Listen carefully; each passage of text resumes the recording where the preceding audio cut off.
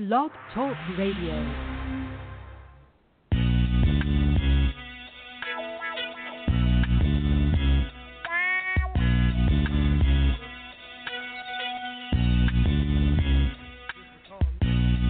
Oh, you motherfucker. Okay. All right.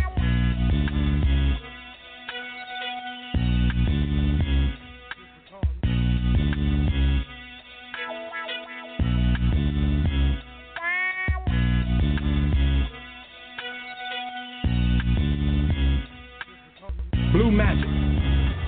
That's a brand name. Like Pepsi. That's a brand name. I stand behind it. I guarantee it. They know that, even if they don't know me any more than they know the chairman of General Mills.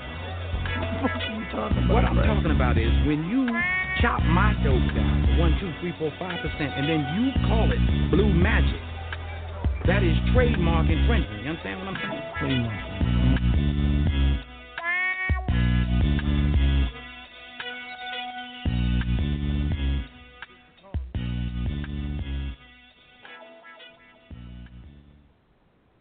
Hey, y'all, it's your girl, D. Scott, and I am here on this Tell the Truth Tuesday, October 10th, so we're 10/10/2017. So today is actually World Mental Health Day, and I was going through some of my pages, and y'all know that I'm an advocate for this. If you don't, you know now, and I already have a foundation, the Sherry Foundation, named after my mother, which the donations or anything that I give is basically charitable towards teens and young adults and college students that didn't have enough money for the medication that they needed in order to be, to sustain in life, because basically the insurance companies only want to pay for, the medication that's not time released, and that sometimes doesn't work with people that have depressive symptoms and things like that. So since I started the foundation, no one has come forward saying they need help. No one has said, hey, I need help with this. Nothing, okay? And so part of World Mental Health Day, this year they focused on mental health in the workplace. And, there's issues more common than you think. So basically it says they're looking at how our workplace experience can be improved to promote mental health and well-being. So globally, more than 300 million people suffer from depression and 260 million suffer from anxiety disorders, many of whom live with both conditions. And a study by the World Health Organization found that such disorders cost the global economy $1 trillion in lost productivity each year. So you're talking about, I know people personally that have to take FMLA, Family Medical Leave Act, due to mental health disorders. They have anxiety disorders, so they can't work in certain situations because they would have to be heavily medicated to do so. I know certain people that can't get out of the bed once that snow hits that ground because of seasonal associative disorder and certain depressions and anxieties. So here's a deeper look at how mental health affects Americans. And before you get to judge, like I said, you can go in the DSM-4, DSM-5, and I believe there's a 6 now. Literally, it's going to tell me that 1 in 5 adults experience mental illness in any given year, and I think that number is actually probably 1 in 2. It's probably half, because if you were to go in the DSM-4, you would see that they even have certain portions of PMS as part of a mental illness. So if it's written, I mean, that's what it, OCD, anxiety disorders, bipolar, all these things are part of mental illness. So 1 in 5, or 43.8 million adults, experience mental illness in a given year. 1 in 25, or 10 million, adults experience a serious mental illness. Now, I don't know why they would differentiate, because if you're schizophrenic, yes, I agree that that's a severe issue, but it can kill you just like depression can. So for me, you get one delusional, somebody that has delusions of grandeur that thinks they're God and jumps off the side of a building, that's still scary. And 1 in 100, or 2.4 million people live with schizophrenia. That's one of the ones that I said that even though I don't believe in psychopharmacology, that if you are schizophrenic, that is something that you definitely, or if you're like clinically depressed, like you definitely need to get your chemicals in your brain under order. 2.6% or 6.1 million of Americans have bipolar disorder. And so we laugh about people being like, oh, this person's bipolar and this, that, and the third, and it's actually not fucking funny. And the reason it's not funny is because these people, it used to be called manic depressive, right? which means that it's the reason they say bipolar means you're going in between two poles. 1 minute you're happy, right, which is the mania phase. Everything is good, everything's great. Oh, my God, yes, I just spent all this money. I'm great. And then, you go through the depressive part where it's like, oh, my God, how am I going to pay for this? What has to happen now, and what did I do? And, I don't make enough money for this. And so you see, especially a lot of the sitcoms, believe it or not, they show a lot of mental illness on TV. We just didn't know what to call it, So bipolar disorder affects 6.1 million Americans, and 6.9% or 16 million people suffer from severe depression.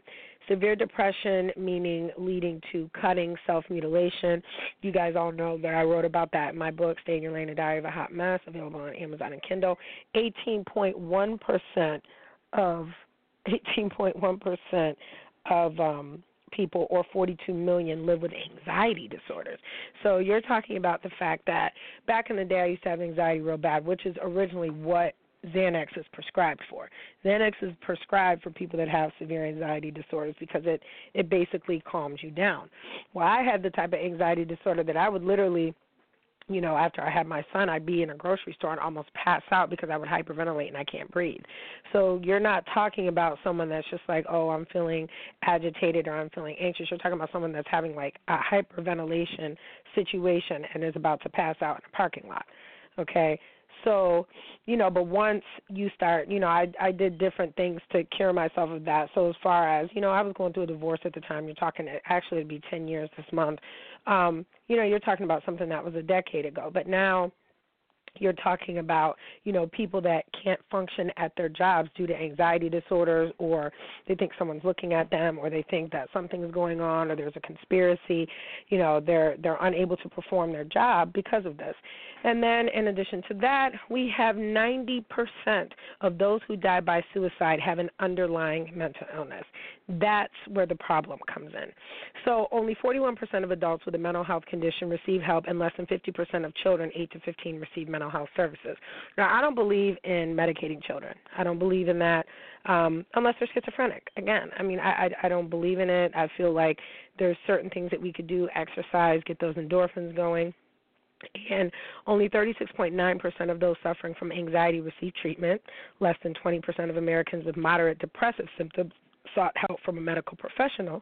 And only 4% of young adults with self-reported mental health needs forego care, which would make sense as to why my foundation, the Sherry Foundation, that I've been diligently working on, doesn't receive any requests for help, because the information is there. It's just sometimes call for people to say, okay, we have mental health facilities here in the city, and if it's not in the city, it's here, and certain things don't cost anything. There are several group activities that people can go to that don't cost any money, and it doesn't matter whether you have insurance or not.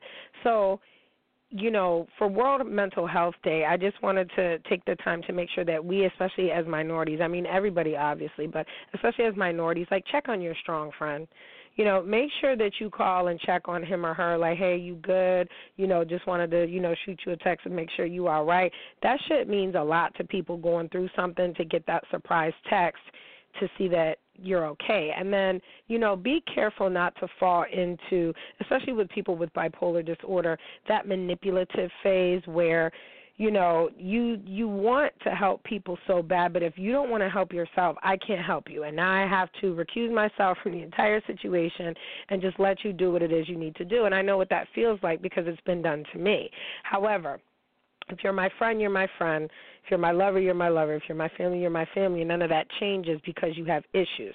So sometimes, you give people their space, you give them a moment, and then you try to regroup and try to figure out what you can do to help the situation. Because if you're already in a situation where somebody else is headed towards that way, you kind of have a responsibility as a human being to at least let them know, like, hey, this is what's going to end up happening to you if you continue to go this way, and don't get help. And don't, spend time with the people that you should be with. And don't hang around people that drain you, or don't hang around people that just all they want to do is take from you. Because when you're in a situation and you have a mental health issue, it's just a constant struggle just to even get up every day sometimes. I know people that have literally, they can't get up. like it's a wrap, like they're just not getting out of bed, and then they start the calling off of work. That's part of where that $1 trillion comes from. They start calling off work. I'm too tired. I can't go. And now it just becomes this vicious cycle, and now you're losing your job, and now they're paying unemployment because, they can't fire you for FMLA and unless you don't, follow protocol. Excuse me. So those were blessings right there. So tonight I'm going to actually leave because I wanted to keep it pretty serious just because y'all know how hard I fight, for people to become aware and to become a little bit more sensitive about people's mental health needs. And the other thing is, too, and I've said this before, I wouldn't piss off a midget on purpose because you don't know what the fuck that person is going through that day, that perhaps something that you said to them like, fuck your daddy or fuck your mama or something like that might push them over the edge and push them into a place where they don't want to be. And do you want to be the cause of that? So, yeah, we say sticks and stones, but names will never hurt us, but names do hurt, especially when they're given the connotation. So just like we as black people get mad at white people for calling us a nigger, right? Because we know, I don't, because I don't give a fuck what you think, but we get mad for them calling us a nigger, right? Because we know where that word comes from, and we know the intent behind the word is fucked up, right? It's 100% it's fucked up. So that's where the anger comes from. So just imagine how upset someone would be when you take someone's deepest, darkest secret and you turn it on them in an argument.